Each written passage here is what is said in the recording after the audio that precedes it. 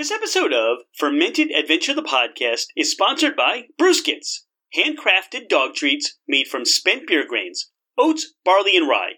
No chemical preservatives, a great source of fiber, and packed with protein.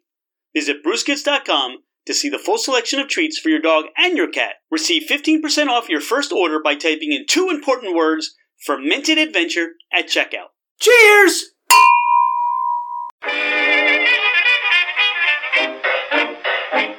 Hello, ladies and gentlemen, craft spirit enthusiasts, and those interested in the intoxicating world of craft distilleries, cideries, meaderies, wineries, and the occasional foray into breweries. It's Rich Shane, and welcome to Fermented Adventure, the podcast, where we bring you the fascinating people that are making the mash, fermenting, distilling, bottling, pouring, and delivering to you some of the finest libations in the world. Before we get started, here are a few housekeeping items. Thank you for bringing the podcast into wherever you are and whatever you're doing. We truly are grateful that you have chosen to listen and make us part of your day. It would mean the world to us if you left a 5-star review. This helps us climb in the rankings, and it makes it easier for others to find us. Don't hesitate to leave us your comments as well. If the podcast didn't meet your expectations, tell us why. We're always striving to improve. You can find us at fermentedadventure.com. We are on Instagram and Facebook as Fermented Adventure. Email us at fermentedadventure@gmail.com. All right, FA Nation, let's meet our guest. He's Curtis Blodgett. I'm Rich Shane. The lovely Dawn Ranieri's here, and this is Fermented Adventure, the podcast. Curtis, welcome to the podcast. Hey, thanks so much. Glad to be here. Glad you guys came. We're so happy to be here. Now, what I want to know is, and what I've been thinking about on the way is, how did Beach Bee Meadery get started? Wow, the short, long story is, I was actually thinking about doing distilling, and this is probably 7 years ago now, maybe 8 years ago. And I was with my wife, driving around meeting distillers, just trying to understand, the process and how they got into it and the steps. I mean, I knew the steps on how to distill, but just in starting their business. And we literally were done meeting one person who was actually, I believe, making rum. And we looked on the map because we had some time to kill. And on the map was this place, this meadery. And I had no idea what that was. I was like, what? I don't know. Let's go check it out. So we had some time to kill, went to the meadery. I sampled some stuff. I was totally blown away. I've been making beer I started making beer like in 85 and did that for a long time for fun, and then made wine with different families. Actually, I still do that. So probably made wine for, I don't know, maybe 12, 14 years. I think probably 14 years. So you started when you were 20, because you're still a young man. No. Anyway, so we tried the mead. I literally looked at my wife at that moment. I'm like, this is what I'm going to do. What meadery was this? I believe it was, and I don't remember, but I'm pretty sure it was Sergio's place. Oh, Melavino. And he had just opened up. It was like super beginning of his. We just happened to wander in, basically. And I mean, obviously Sergio makes great stuff. See, that's the thing. Melavino's an amazing meadery. Yeah. And had you gone to, a good meadery, right, not on that par, I wonder if the trajectory would have changed or where you would have been. You could have been a distiller. Yeah. Because so on the distilling side, my grandparents had made bathtub gin during Prohibition, and I thought that was kind of a cool story. Could maybe bring that back. Obviously, they're since passed on. They'd be really old now. But I thought that was a cool story we could bring back. But the whole mead experience just totally changed my life. It was life changing. That's really complimentary to really change your trajectory and your direction of where you were going, because through distillation, you have a lot of equipment here. You've got a very, very, advanced setup here to what cideries. It's been a few years. Yeah, but what I'm saying though is that this is a commitment, and buying distillation equipment, buying the fermenters and the mash tuns and all those things, that still is a large financial commitment too. Definitely. And I'm actually kind of glad I didn't, because there's a whole they have to go through a lot of fire suppression issues in their facilities that can cost an awful lot of money. I've talked obviously with the Long Branch distilling guys here, Mark Ella, and learned all the challenges he had. We were both opening around the same time, so we shared some fun stories of inspections, etc.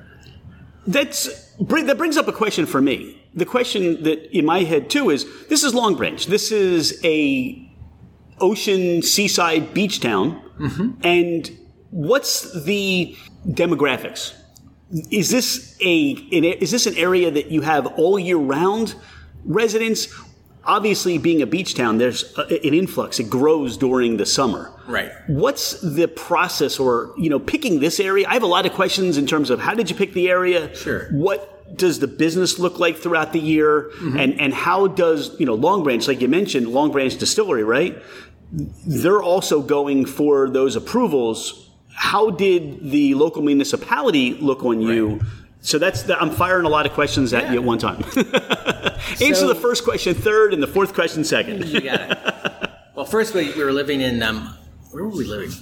When did I start? In Homedale? I guess it was Homedale. We were in Homedale. That's my kids had gone to school there. We lived there about 15 years. So started making some stuff there. We ended up moving to Seabright when my kids got out of school because we wanted to be closer to the beach anyway. Love Seabright. It's a pretty little town. And we moved in right after Sandy, like literally right after Sandy. Hurricane Sandy. Gotcha. So I guess we started here, come to think of it. I was making wine back then. So we started making mead after we moved here. And really And what year is this? When you say making mead here, and it's 2022 now, how long has it been? Because you said, oh yeah, you should have seen this in the beginning. It's been a long time. So it must have been 2014, 2013, something around there. Okay. Time flies by. I don't know. It's kind of weird. It really does. It really does. But my kids were, at the time 21, I think. And I ended up making, lots of stuff at home and trying it. We did around 182 batches at home. Now, this is mead, right? This is mead. Mead and cider, a few ciders. Just thinking about, I had a quest. I'm like, all right, I know I want to do this new career, but I also knew I didn't know anything about it. You had to have a good product to open up. And we had no idea where we were going to be. And so we, spent a lot of time making product, having our neighbors try it and, having the kids try it. One of my oldest son got married. I actually made some mead for the wedding. So we had two different meads there, which was really kind of fun. I got to officiate the wedding, which was even nicer. So that kind of started that process along. And then I would think we spent at least 2 years trying to find a facility that we could actually have our meadery in, because there's zoning issues, those are the major ones. And then there's obviously money, right? You can find a great space and then take out your calculator and go, well, I can't afford that just because you're starting with 0 customers. So that took quite a long time. You'd ask about the town itself. The town was actually super, just a great town to work with. We had, this was a turnaround kind of neighborhood that we're in. It's obviously it's changed a lot I'm on year 5 of my lease now, I think, second 4-year term. So yeah, there's 5. A huge building going up that wasn't here last time that we were here. 180 townhomes going in, wow. Literally on our block. You're going to be busy. Which could be helpful. Could be helpful. But the town was great. They, I brought a couple places down to meet at the time the zoning official. He was super nice. Took me aside and said, "Look, here are the areas you got to go for. You come in with any address. I'll say if it's going to work or not work. Money aside and whatever you got to do to it. I'll just tell you, but from a zoning perspective, and or if you like it, the steps you've got to do to go get whatever that thing is called when you get a zoning exception." So they were really great to work with. I mean, nothing but great things to say. Yeah, because a lot of people, when you go, and a lot of experiences of people we've talked to, well, they don't understand what a meadery is. Oh, yeah. Like you said, do you need a fire suppression system here? Right. You don't, because you're not doing any open flame. It's not like that whole distillation process. You're, basically fermenting and allowing to, store and flavor and all those other things. And a lot of have the perception, you're making wine, or you're a brewery, things like that, right? Convince them it was a winery, not a brewery, right? Or a distillery. What does again, going back to the demographics of Long Branch, yes. How does your business change seasonally? No, like I said, I fired a whole bunch of questions at you, but how does your business change seasonally? This is March, and now we're heading, into what would be considered the summer, the beach, the where the tourists are now coming back, and the residents here who have summer homes. How does that affect your business? What changes there? Summertime is by far our best season. We have beach traffic here. Our road, actually, people park to go to the beach. So we'll get people that are parking on the street on, the big July 4th weekend and all those kind of weekends. So we'll get passers-by just going, well, what is in this blue building? What's a meadery? And they'll come in, and obviously that's why we do flights. We have seating outside now. Originally, when we started, we didn't have seating outside. That was zoning wasn't allowed for that. That was part of my parking. But obviously, since COVID, there's been an exception to have some outdoor seating area, which has been great for us, really. The wintertime, we get a lot of local traffic. We have definitely some locals that come, some regulars, some folks in the neighborhood. My son's been doing an outstanding job with the social media, bringing new people in. They're doing some targeted ads. So like we're having a dog event this evening. Bree is the name of the dog, super nice. Super nice folks. So it's a birthday party for the dog? Yep. Really? For the dog. I think the dog has 8,000 followers. That is so cool. And then you got Ross back there, the Beach Bee Meadery dog. My son's dog, yep. He's here. He's usually he's the tasting room manager, is what we call him.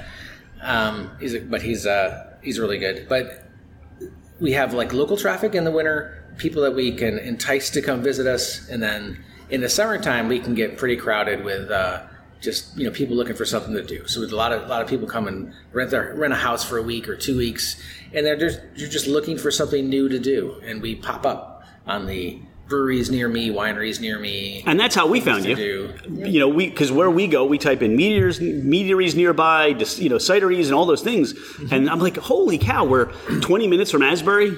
Or a week depending on traffic. Right. And we said we got to go check this out. And between Jack and your wife was here, we just fell in love with everything you were making and hospitality and just all that was going on. I'm like, this is like a gem, and I hope more people learn about this.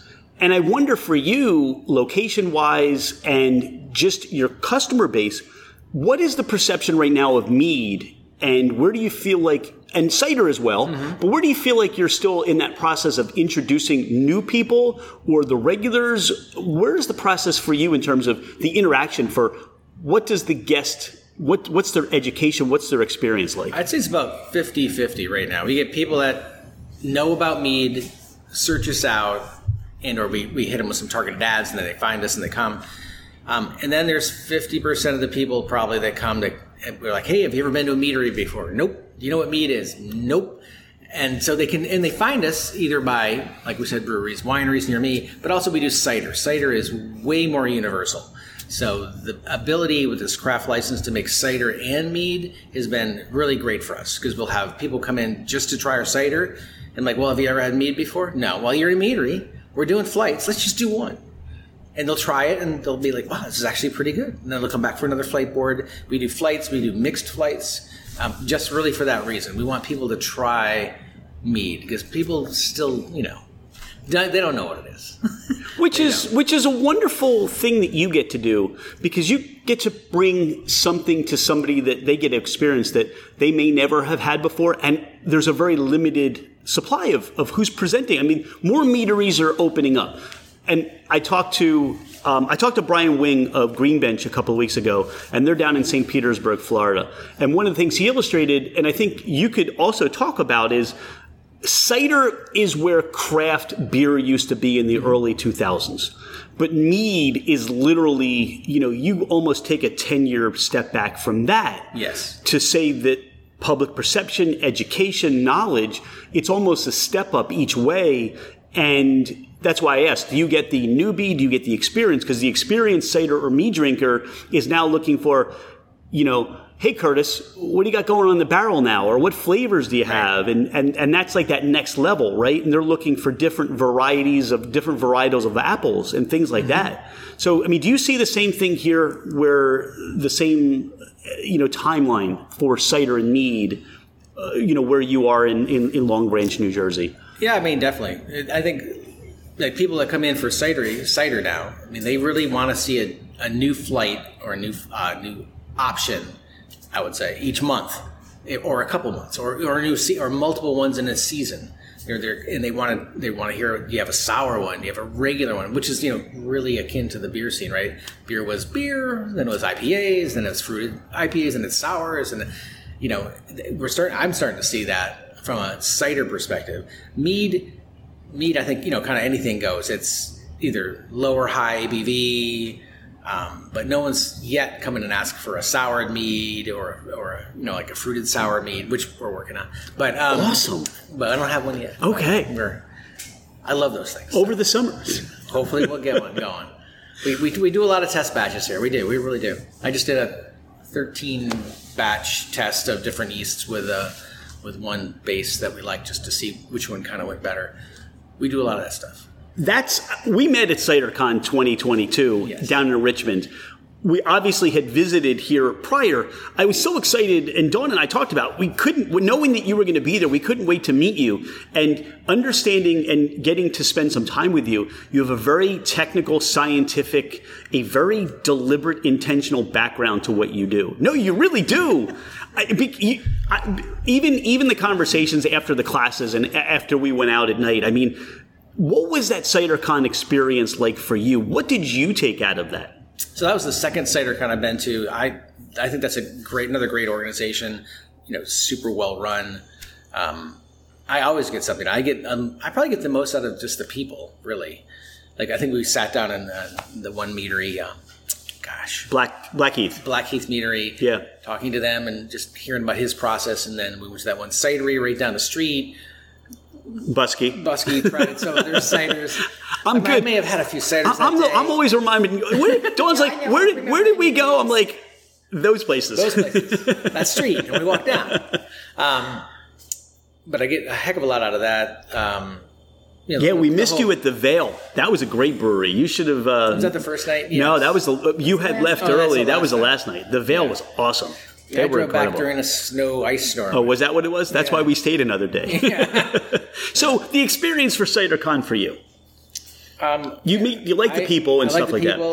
I'd say most of the educational stuff I got a heck of a lot of. I mean, where can you go where you can try 5 different specific cider apples in a flight?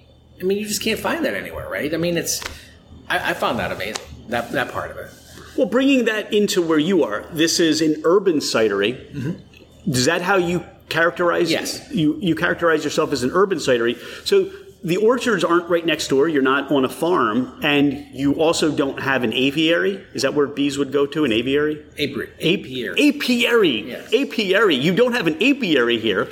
So Talk about sourcing your ingredients, your raw ingredients, and how that works for you. Mm-hmm. And do you now expand out now that you get to meet maybe additional growers or those that are looking to supply those different varieties? Like you said, you can put 5 different varietals in a cider, and maybe that's something you're looking to do now as well.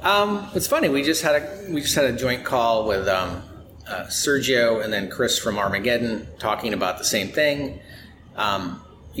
And I think Sergio brought that up, like, hey, next time, because we all want to do some really specific apple varieties that are quite expensive, really. And there's no easy way just to buy a little bit, right? You're going to have to buy X amount from someone that has it. So we actually talked about potentially doing some sharing where we could maybe all kind of chip in, get X amount, split it up. I have a truck and a trailer. I'm very lucky that way. I've got some equipment, right? So I can go pick things up if we need to. So we've talked about doing that. From a cider perspective, I'm not sure how I found the one place that we're using now, but I used to live in upstate New York. I remember driving down the throughway all the time. There's a big section of around exit 18, I think. I believe that's the largest apple producing or cider producing, apple juice producing part of New York State. There's a whole bunch of really big places up there, and I think I just randomly called a few and then found one that said, sure, we'll give you guys, we'll let you guys buy some stuff. We started out with 1 tote. Now we go get 4 totes at a time.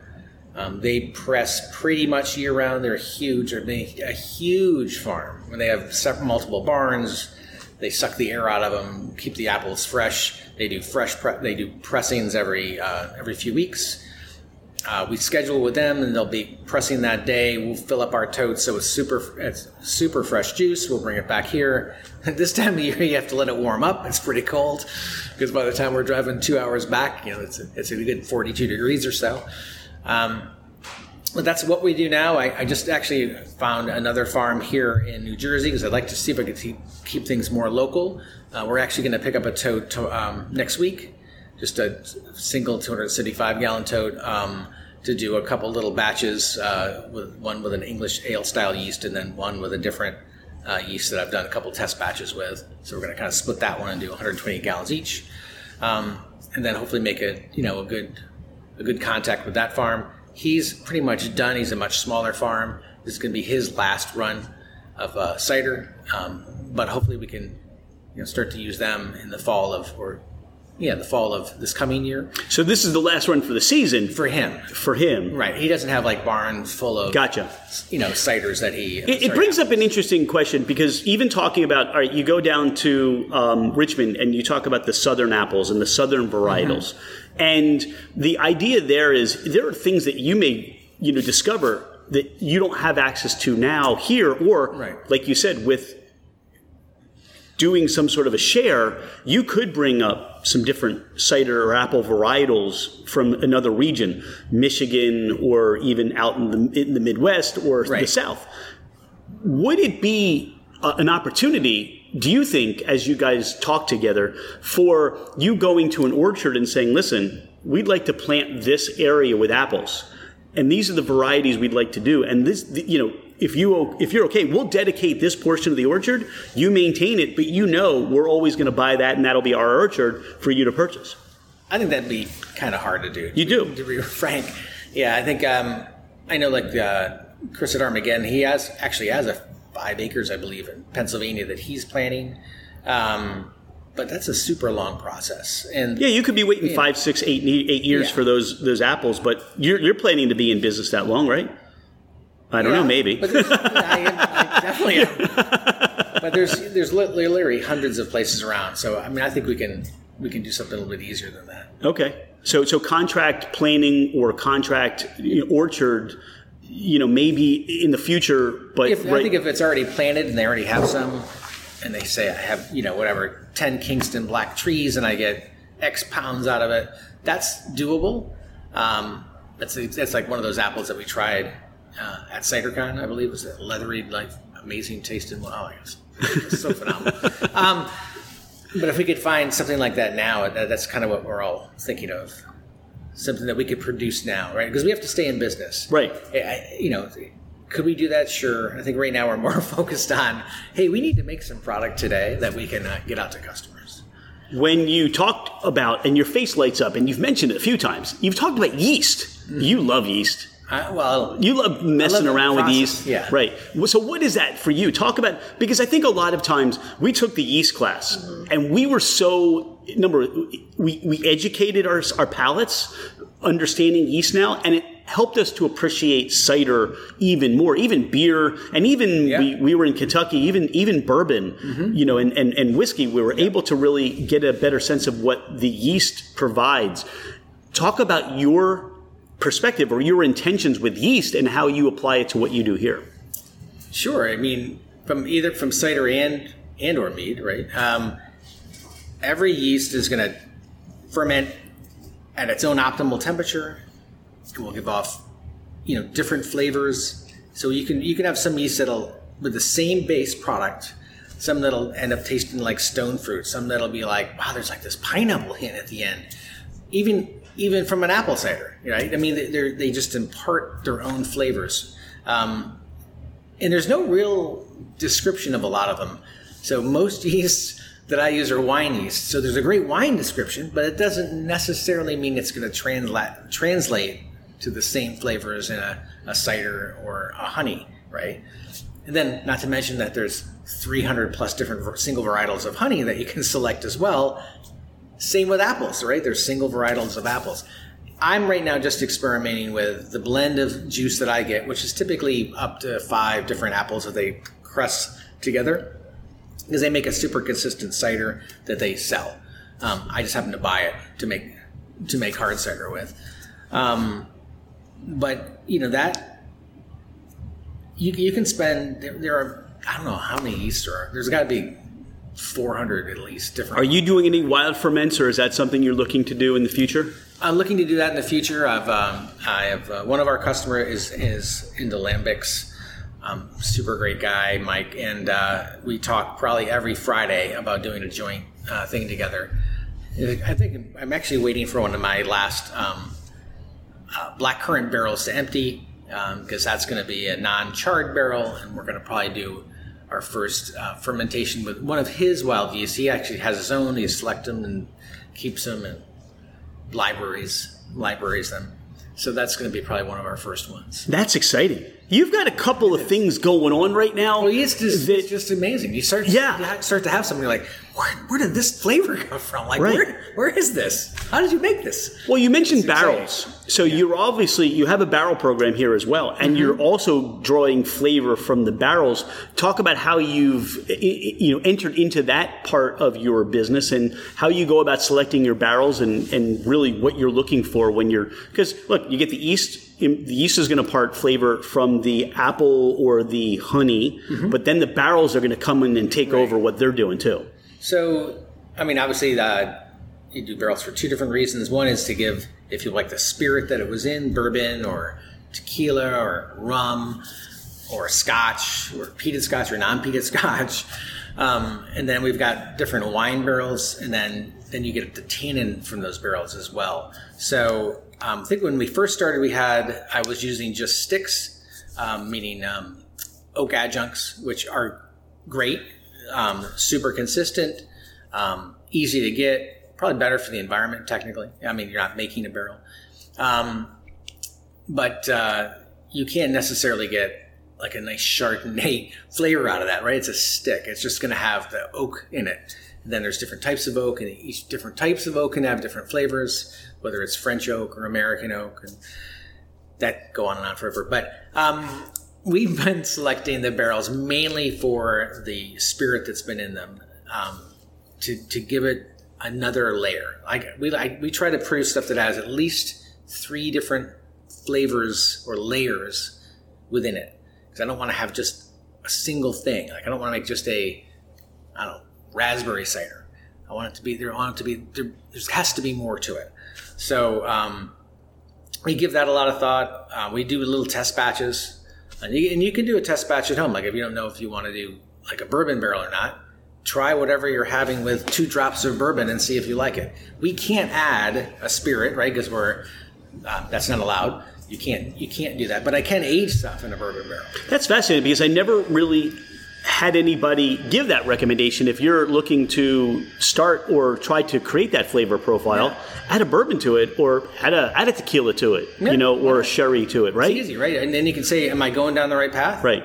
Then at least you know you're going. It's that scientific, right? One step at a time, and see if it's going the right way. I mean, it's not going to be perfect, but you can say, wow, these kind of go together nicely, like chocolate and bourbon. Hey, how often do you check your barrels? How often do you kind of go to them and say, hey, how you coming along? Maybe once a week. Well, once, it depends. Like when we first put it in, like 3-4 weeks later, we'll try it.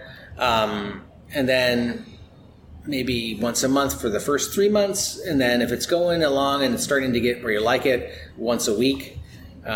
We don't, I have a little nail on ours, a stainless nail. We'll pop it out, try it. We try to super minimize the amount of oxygen intake. So when we fill a barrel, we fill it up. We usually top it with argon, seal the top, and then we have a nail in the front face of it on the bottom that we can use. That way we're not using a thief, because every time you all that escapes, right? That would escape. You have a greater ability to add bacteria in. Obviously, we ferment stuff here all the time. There's probably boatloads of yeast inside this place, no matter how we keep the place very clean, but... No, but you've got these old, to see this, you've got these, where's yeast going to settle? You've got these beautiful old pieces, old beams. You've got this old wood that's there. All sealed, but that doesn't matter. Yeah, yeast is going to find a spot. Yeast is everywhere. Are there barrels like in your mind that you'd love to get a hold of, or ideas to work with barrels that you haven't found yet? Gin barrels. Gin are hard. When we first opened, I had a couple Tomcat gin barrels that we happened to get that we did some cider in that were just phenomenal. I kind of like gin anyway. That helps. But we did some that were in Chardonnay, and then first Asian Chardonnay, then in gin, that were the best I thought ever. We're definitely going to do that again. So right now I've got seven Chardonnay barrels for a new batch that we're going to do. That's a cider Asian Chardonnay with a little pear. We're going to release that probably next month. It's getting close. Mermaid Spirits in the Chamonix, and I'm bringing them up again, but he's aging gin in a Dad's Hat rye barrel. Nice. Not too far from you. So where's he? In the Chamonix, just outside Huntington Valley. I said Neshaminy, Huntington Valley, just by Willow Grove, Pennsylvania. Wow. So not too far off the Pennsylvania Turnpike either. But I know he makes this great gin stored in the Dad's Hat barrel, and that allows, it's a smaller barrel, so it's a 15-gallon, I believe. Yeah, that's fine. But that'd be fine. So those Tomcats I had were smaller. They were maybe 30-gallon. Just wait, they've got a rye coming out that they just still haven't released yet. But they're making a rye up there now as well. So that'll be tasty, hopefully. Nice. So all right. So we're on search now. If anybody out there, when they hear the podcast, has any barrels that held gin, Curtis is all over that. Send them his way. We're looking for those. All right. We'll make sure we do.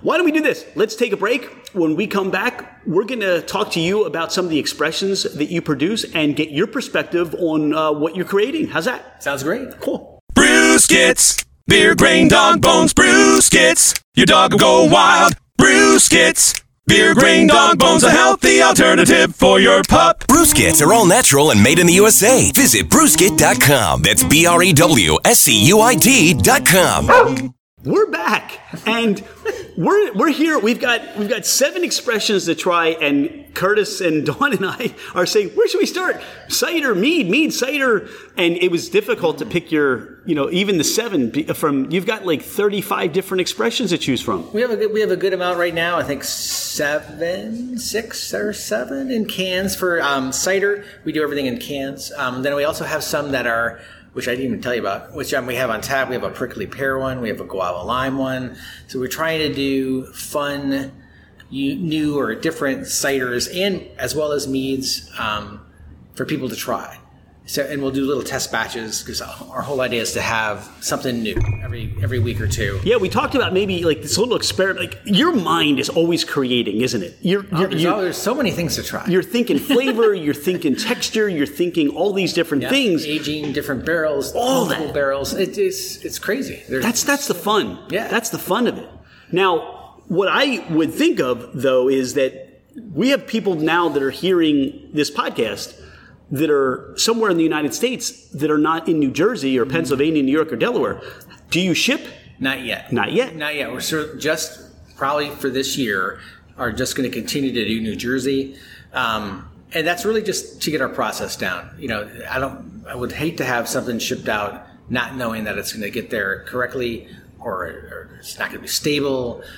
There's only so many things we can do. Right. We talked about that. You talked about the expansions and the improvements you're making. And we'll talk about that shortly. Yeah. But the reality of it is that, first of all, Long Branch is a nice, short town. You've got a lot to do here. Come down for a beach day. Stay a week. If you stay a week and you start on one day, by the end, you'll have one of those new release expressions you're talking about. Exactly. And you'll be best friends with Curtis and Jack and Ross and everybody else here at the gang here. And Madeline when she's here. And Madeline when she's here. Yeah. All right. So did I give you enough time? Did I stall enough for you to decide where to start? I guess we're going to start with the meads. All right. Let's start with meads. Started with meads.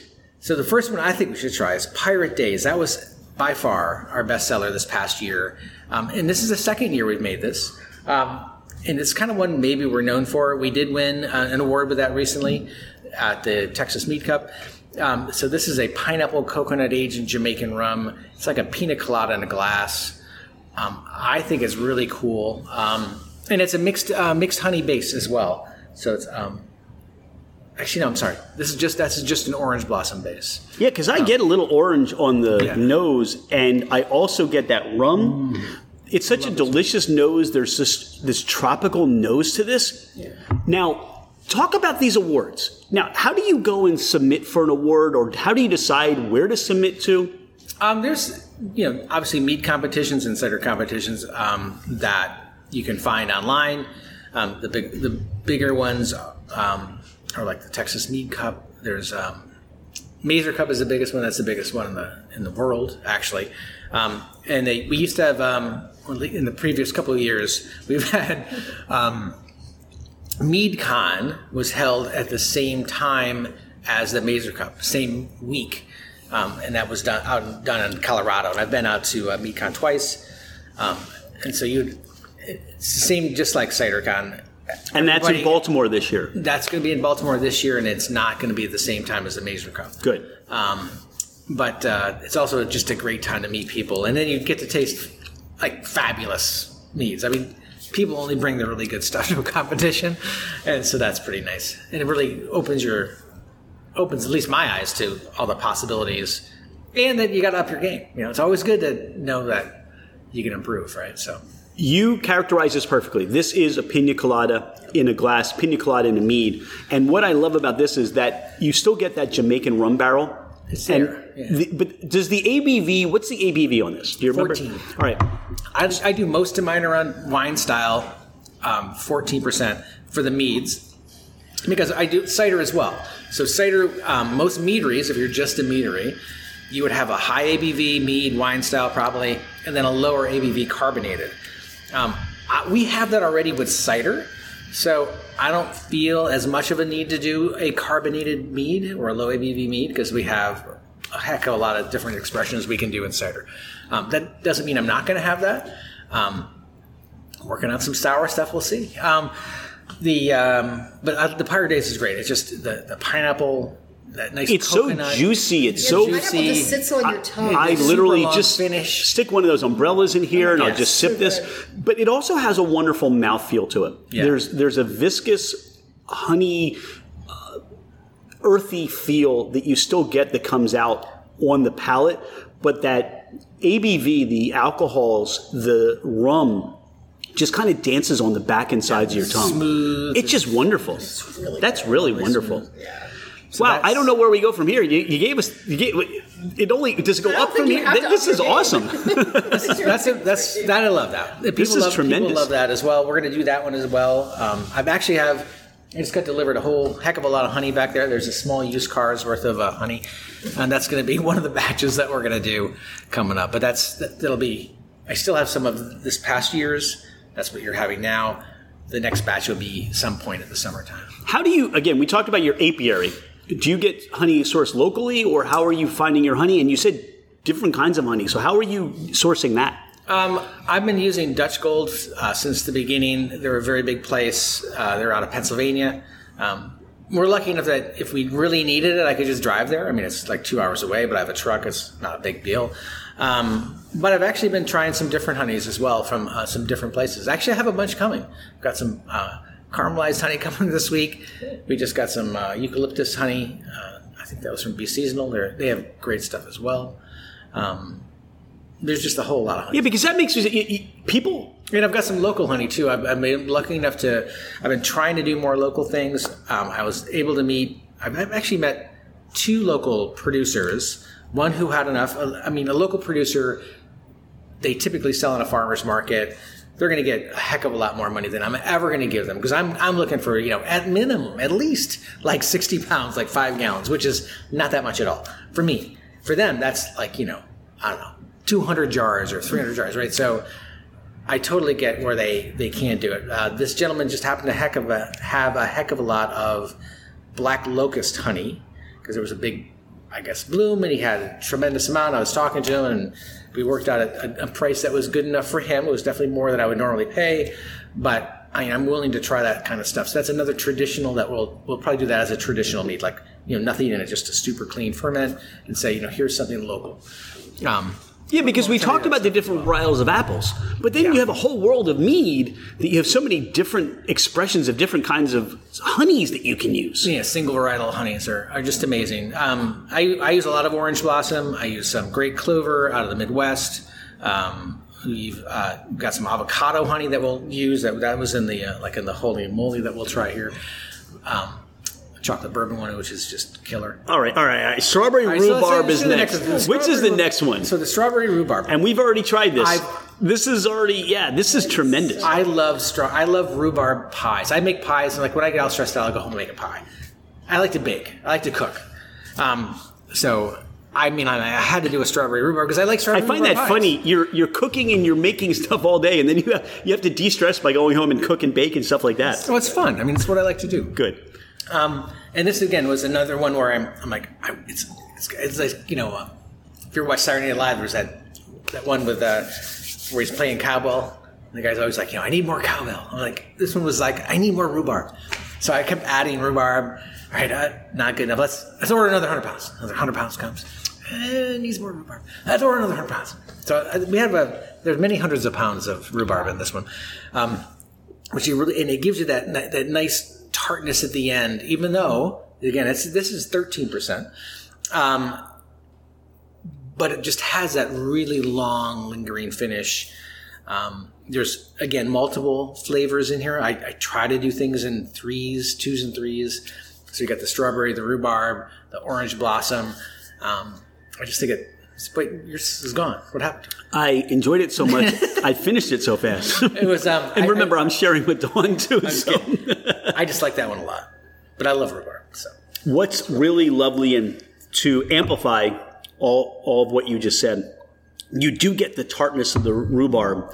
You get the sweetness and again the earthiness and the blossom of that honey. Mm-hmm. But the strawberry, like I could stop now. And that strawberry, it's still there. It's still there. Yeah, I was taking 125 pounds of strawberries. Yeah, it's like this eau de vie of this perfume, this strawberry perfume that just sits, and it plays on your nose as well. Mm-hmm. It kind of sits back there too. That's definitely one thing I've learned since quote going professional is the quality of your ingredients is by far, I would say this the most important thing, followed by process. But it really makes a huge difference. And that's another one where we'll make stuff when we find things that are good. Like we have a banana strawberry one that we just happen to find some like 400 pounds of bananas that were just... You just found 400 pounds of bananas. Well, we were in Restaurant Depot and they had them there, and I'm like, geez, these smell great. And they were on sale. And I'm like, take out the calculator. I'm like, wow. Jack, what are you doing later? Let's peel some bananas. So it took a long time, by the way, to peel those bananas. That was a lot of bananas. So you're not allowed to go to Restaurant Depot anymore? I normally don't get anything from them. I just happen to be there for paper towels or something. And I was like, this is great. So the next one we're going to try is, we call it Holy Moly. Holy moly! It's just kind of fun. But this is really it's our dark chocolate Asian bourbon. That's our chocolate bourbon one that we actually won an award with. That's another one we just won an award at Texas Mead Cup.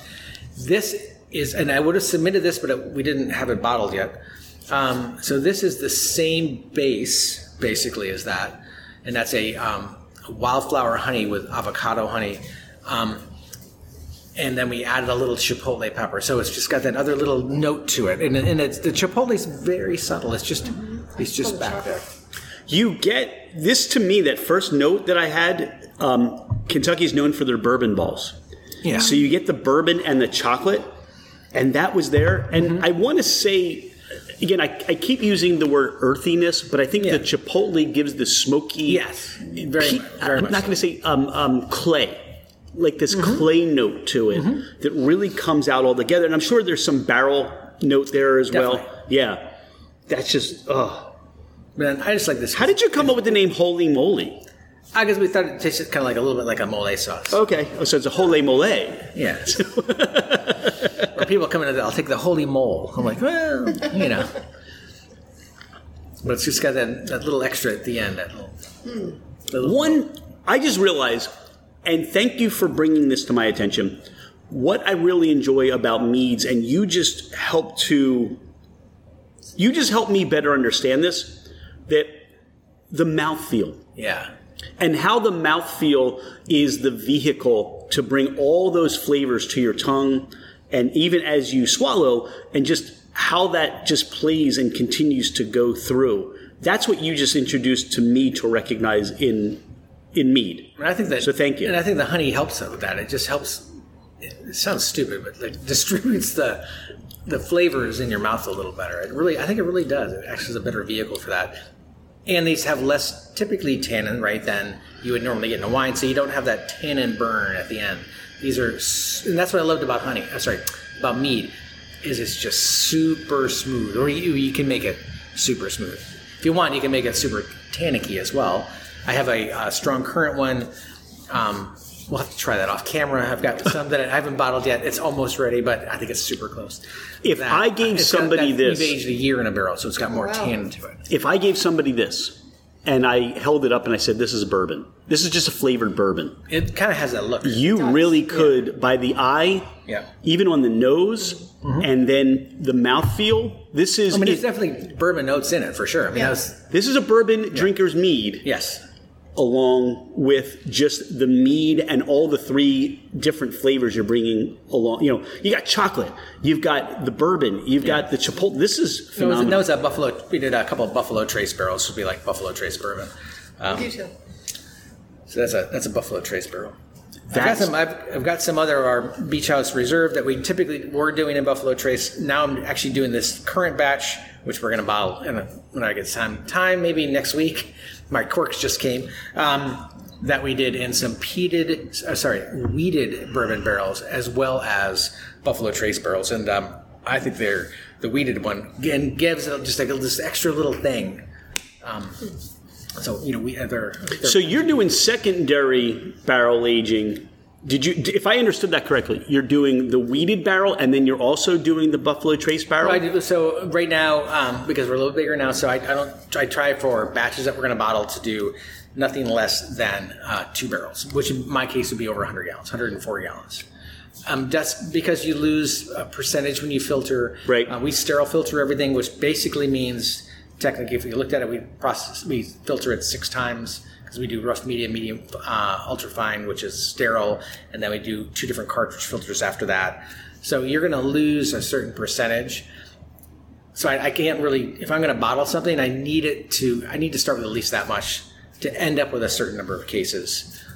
Because we're obviously trying to shoot for a realistic price point too, right? You don't want to lose half of it in the filter pads and go, oh, this is great. How much do you have? I have 10 gallons left. Well, it becomes the pappy. My filter pads. You create the pappy of mead, or that where you're only getting 20 bottles of something that now you can charge $100, $150, $200. You can be the first $200 bottle of mead. I don't know. Probably already out there. Okay, but Ken's amazing. But you're making this. Like I tell you what, the Holy Mole and the Strawberry Rhubarb and the Pirate Days. This is why, if you're looking to introduce yourself to mead, or if you are enjoying mead and you want more, this is definitely what you're looking for. Oh, absolutely. Nice. Well, let's try the next one. The Hula. Right. The Hula. Hula. We won. This reminds me of 51st Dates. Second in a Mazer Cup competition. Not last year. The year before. Last year, I screwed up and didn't send my stuff in time, which was we just got too busy, and I think I paid for 4 entries and we didn't send them. Oh, no. It was horrible. But this is a hibiscus one, so it's hibiscus, cinnamon, vanilla, and there's like a little vanilla note. But I just think hibiscus brings a lot to things. That is tremendous. Oh. I'm just going to start to create a button. And then there's just a touch of cinnamon. I love cinnamon. And cinnamon's neat. Like there's 3 different, at least, kinds of cinnamon. And I tried this one with each different type of cinnamon. So what cinnamon is in this one, or is that a proprietary secret? I can't think of the right way to say it, so I'm not going to say it. It starts with a K. Okay. But there's Ceylon cinnamon. There's Madagascar. No, that's vanilla. With a K, and then there's that's delicious. Oh my gosh, Saigon cinnamon. There's different types.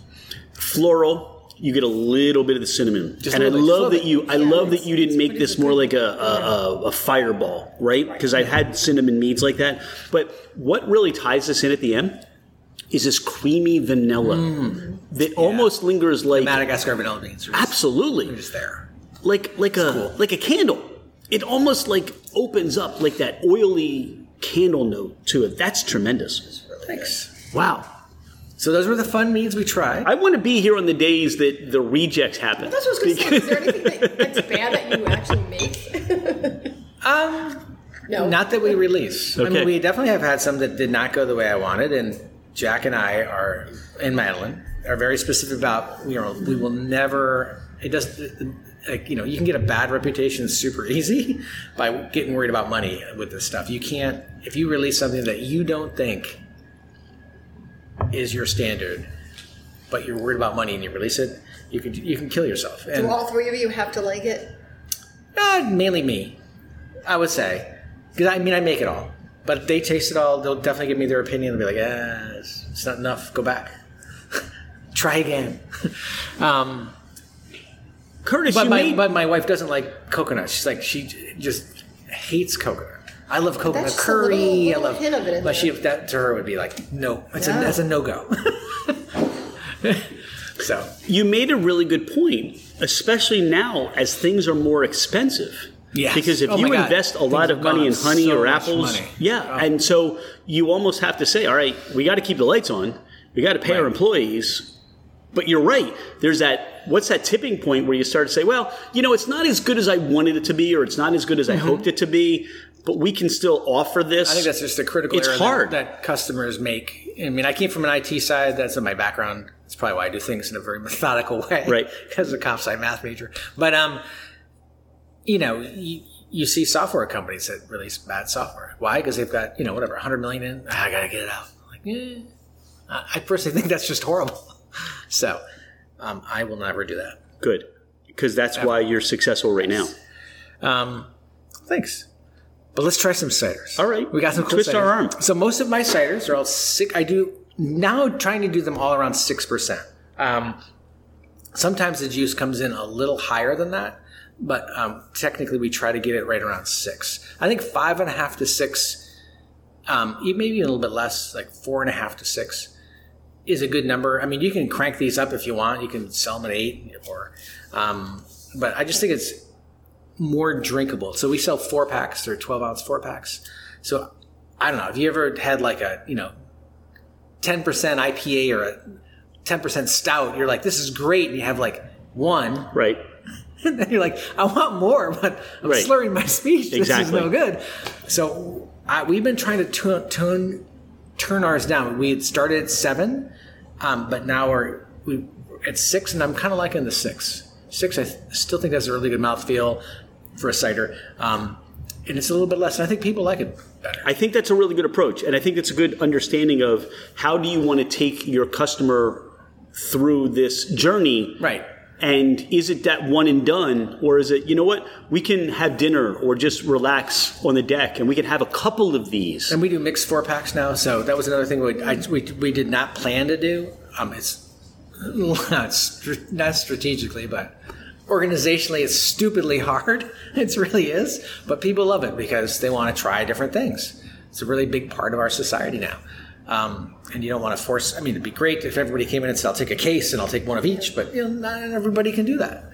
And we're not in a super affluent area. We're not. So, we try to make it more approachable. That's recognition of your business and how you can serve more people in a way that they're going to continue to come back. Mm-hmm.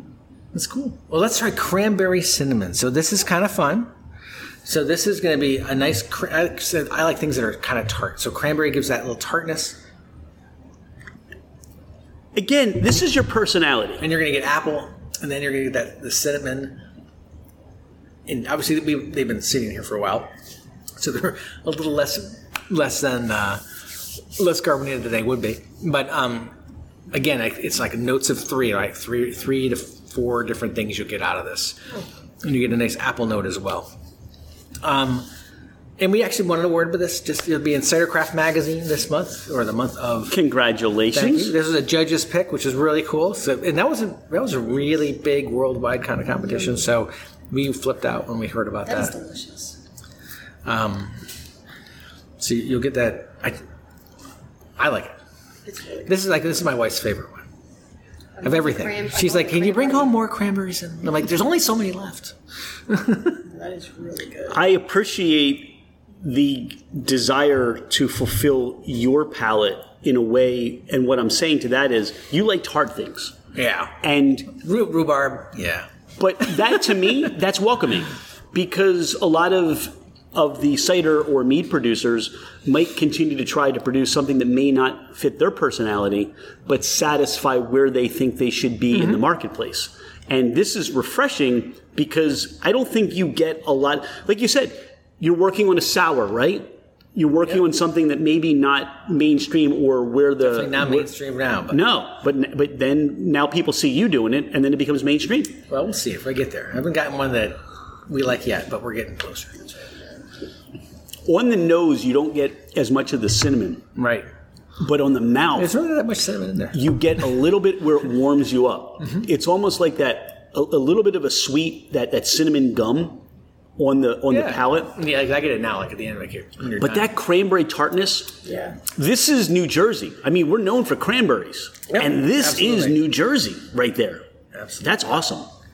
So that was kind of a fun one. And this is how we do these. Like, so, for example, this one and the next one, I think one day, maybe we had 20 different combinations of things that we'll try. Because, and again, you don't have to try with a lot. You can just do it. You can make 1 quart batches or 1 gallon batches, or you don't have to go nuts at this, right? And I make really small ones. I might do 1 quart, then a gallon, just to try things together. And you can infuse stuff over time. You can put one ingredient in and come back in 3 days later, obviously measure it so you know how many grams you're putting in, so you can recreate it. But add things in just like you're doing a recipe at home when you're cooking. It's the same idea. There are still apples there. Yes. And you still taste apple. Yep. And again, I'm not well versed in the different varietals. I know you said there are 5 different apple and again, varietals in there. It's our a blend. Our apple juice is a blend. There are Right. no specific cider apples in it. I mean, that's what I can get. That's why we were talking on our little New Jersey Meat Alliance phone call. We all would love to do single varietal cider apples, which are totally different than this stuff, because these are technically called sweet or cooking apples. Real important though, because I still get apples, and that's what I want to get in a cider. And again, going back to some ciders we may have had, it's like it becomes just this flavored beverage that Right. you stop and say, "Is this just flavored fruit juice? Where'd the apples go?" yeah, No, but this hard. is there. It's there. And that's wonderful. That's crisp, refreshing, delightful. That's outside on the summer, spring, fall day, winter. You could mull that. That would be awesome. Oh, yeah. No, maybe next year. The next one's kind of fun because it's different. So I've never had a rosemary cider before, but I had some red currant. We tried a whole bunch of different things, and I thought the rosemary went with it. So the rosemary's there, but it's not. Again, it's not. I can pick it up. But it's not. It's not like over. Hopefully, it's not overpowering. I think, again, the key to understanding your ciders and meads are you get essence and You gotta do flavor. 2 sips to get over Right. the cranberry one. Do 2 sips. You get essence and flavor of, but you don't get, nobody's coming out like Rock'em Sock'em Robots. Right. I'm going to punch you in the face with rosemary. I'm going to punch you in the face with currant. I'm going to punch you in the face with cranberry. You're getting just this wonderful symphony. You're the conductor of a wonderful orchestra is what you're doing. That's what it is. That's fun. Yeah, you got the oboe, you got the bassoon, Hey, Rosemary, you show up here and over here. That's what I see you do with this cider. It's That's fun, delicious. Fun stuff. Now, did this win an award, or is it going to win an award? no, Should we make an award? This is getting an award. You can make it work for that one. We'll probably do that one again in the fall. What did we say? We're doing, Fred Minnick does the Ascot Awards, and we're doing the Fermented Adventure Pocket Square Awards. So There you go. we're bestowing a Pocket Square Award to Well, this. thank you so much. Well, cheers to We don't have medals. You can make them. That was really good. I think it's easy Oh, yeah. easy drinking. Doesn't kill you. That has a little more. It seems like on the back of the mouth, it has a little more residual sugar to it than the currant one does, or the cranberry one does. Probably just because I think the cranberry is in itself, the juice is just tartar than the regular. Yeah, maybe that tart, because of the tartness, it dries out your mouth a little bit. Yeah. That's true. This is like a mad science experiment. I love it. And then the last one we'll try, which I love, is our mango habanero. I've been waiting for this one. All right, you go first. So this, by the way, this is the driest of them all, but you wouldn't know because the mango itself gives great mouthfeel, and then the habanero there just kind of it gives it warmth. So you'll drink it, and you're like, there's some, and the more you have, the more it just kind of warms you up. So it's not meant to like burn your face off. It's not like it doesn't. It's not like a jalapeno margarita where you drink it and you're like, really, oh my god, really subtly in the background. You do, and then the more you have of it, you're like, oh wow, I just love it. Before we taste this, I want to tease the audience because we're going to continue to tease the audience. Okay. Talk about your logo and how did you come up with the name Beach Bee Meadery? Obviously, we're at the beach. I get it, but there's two fun stories about that. Okay. So on the meadery side, this is back before, I think when my kids were still home. My kids are men now. They have careers. One's in Philly, one's in Colorado, and my youngest works with us now. I'm very blessed to have him here. We were in a minivan driving around, and Mal and I were talking in the front seat. Yeah, I want to start this meadery thing, and they're like, "Well, what would you call it?" And I think it was Nick. We were like, it's bee, we're just hitting all these different ideas up, just basically spitballing ideas. And he's like, well, you're by the beach. I'm like, yep. He's like, oh, no, beach bee. And I'm like, kind of like that. It's different. And then we wanted to be, we wanted to be a different name, and I looked it up, and it was actually the name of the Navy engineers. CB. Oh, CBs, yeah. And the CB happens to be my initials as well. I'm like, this is great. It's my initials. It's got a name. And then they're like, no, there's a giant organization that has that name. That will not work. Well, you could put a label. Yeah. And you could create one of your meads or your ciders as the CB or something like that. You could do that. Yeah. That'd be kind of fun. But so that's how we got the name. And then the logo, we did our own logo. It was actually on beech wood. So it had the bee on beechwood, and I was still working my other job, which I actually worked up until this past September. And I was commuting to the city.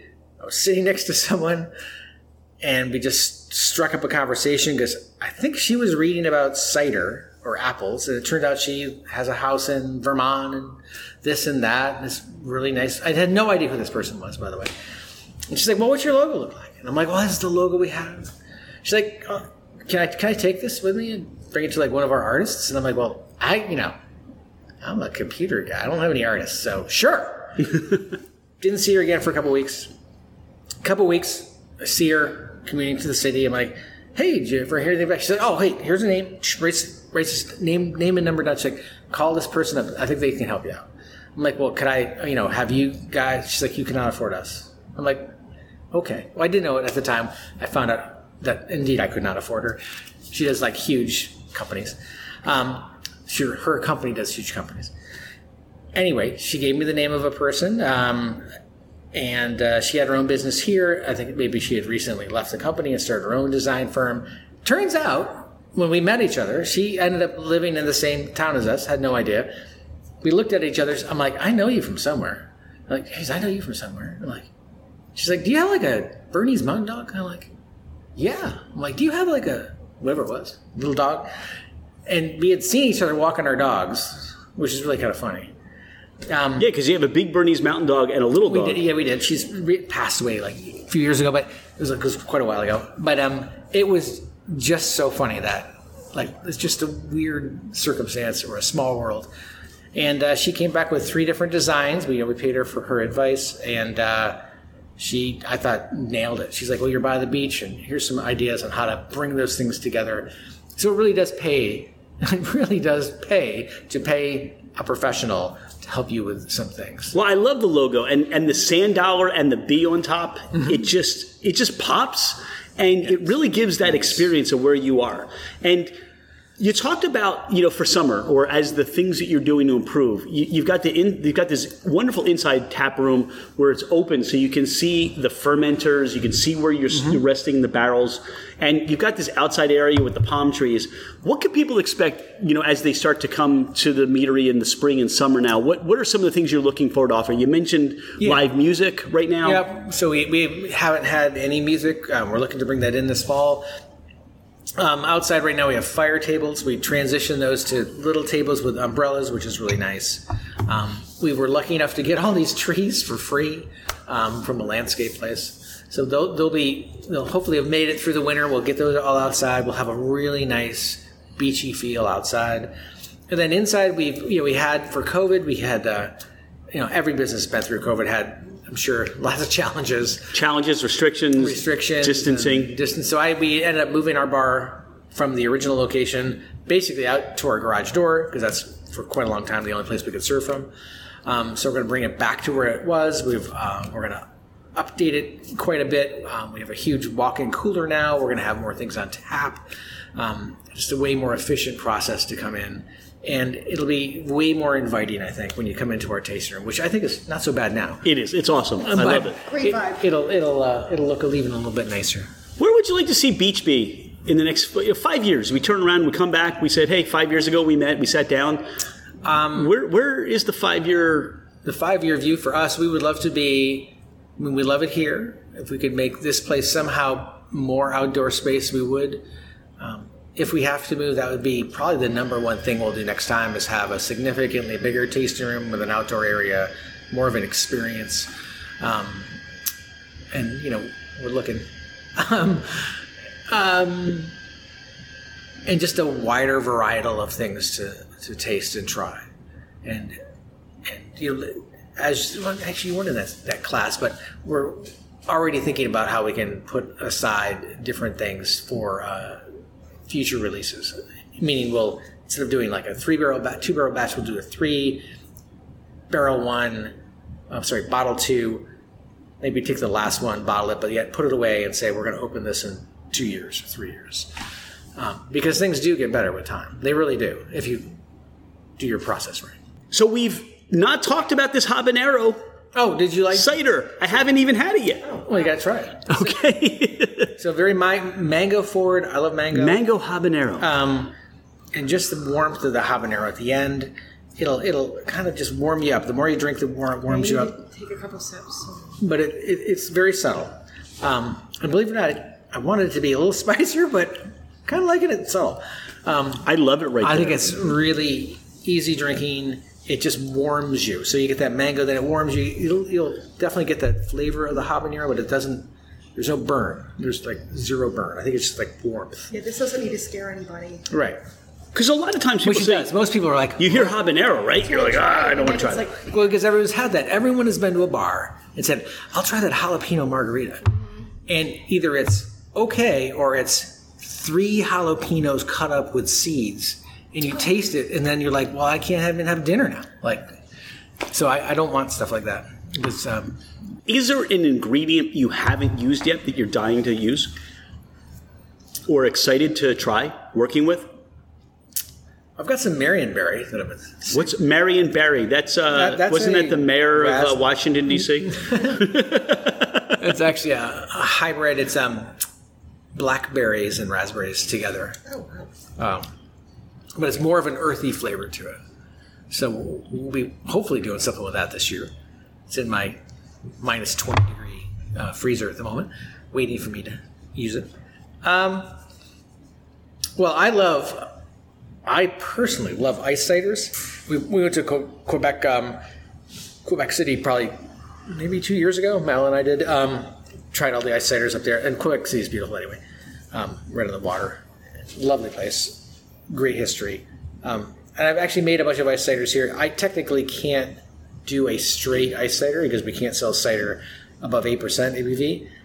But there could be some ways that we could maybe mix some honey with it and do more of a honey ice cider. So stay tuned on that.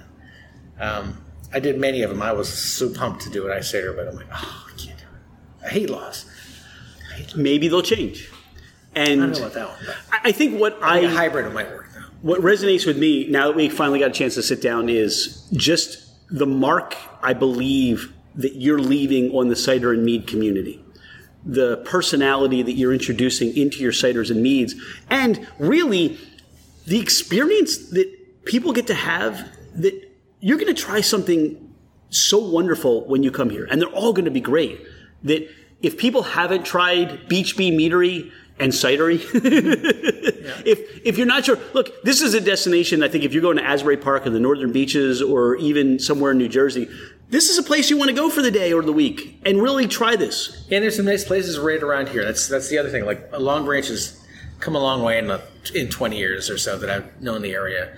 It's changed quite a bit. I think it's a really nice place now. There's some beautiful boardwalk now. They never had a boardwalk before. Now there's a really beautiful boardwalk right down the street. It's just a great area. It's a nice area to come and visit. Where can people find you on the socials? Follow us at Beach Bee Meadery. And actually, we'll have a new one. We'll have a new one out. Yeah, I don't know if I can announce it. Okay, this is a scoop. We get a scoop. Drink Beach Bee. Drink Beach Bee. Okay. Drink Beach Bee. That'll be out probably next month. Cool. And then just our website. But if you could follow us at Beach Bee Meadery, that's the key thing. My son does all the social media stuff. He does a great job at it. Well, at least I think so anyway.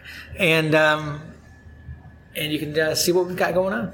I thought of something. Do you do things with food trucks? Do you have them come by on the weekends? Food trucks have been very challenging here in New Jersey. Okay, because I know if you're close to food, they don't want them, and everybody gets a little uppity about that. Yes. So what we do have are great restaurants right nearby, and people every day, all day, order. They deliver right to our front steps. And we've got some fabulous restaurants right nearby. So you can bring in food. You can bring in food here. We can't serve Have your lunch, have your dinner, bring food, have great meat and cider. And you can get everything delivered within, 10 minutes of ordering it or so. It'll show up here. Most drivers know where we are because most people order food here, so it's really nice. We do have little snacks, but we'd love having people come. We've had... And you love having dogs come, too. Dogs come. We're dog friendly. We're actually friendly, pet friendly. Any pet. We had somebody bring a pig one day. It was a friendly pig. That I got to see. That was very cool. But we've had bachelorette parties here. Again, people bring their own stuff. We are fine with that. If it's a nice day, we can set you up in your own corner. You can be by yourself outside. They love that because they get the experience and then they actually get their own little world, which is kind of fun. And we've had bachelor parties here too, come to think of it. And we're going to have a big dog event tonight. So. Is there anything that we haven't talked about on the podcast that you want to make sure that if somebody wants to learn something else about Beach Bee Meadery that we don't miss it? No, just that we're super friendly. We'd love to say if you have any questions on anything, we'll answer it while you're here. I think we've got an amazingly great staff that know our product.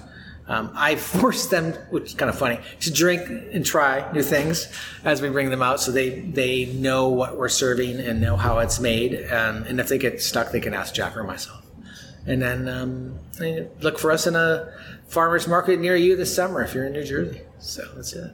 This has exceeded my expectations. We found, and we met Jack and Madeline when we first came out here. And was I must have been on the road. You were not there, but we was like, wow, I can't believe we haven't been here and now we found you, and this is great. But sitting down and talking to you and going through and having the tour of all the things that you do, this has definitely exceeded my expectations. You're awesome.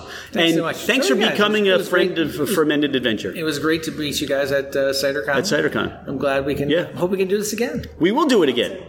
Thank you so much, Curtis. Thank you.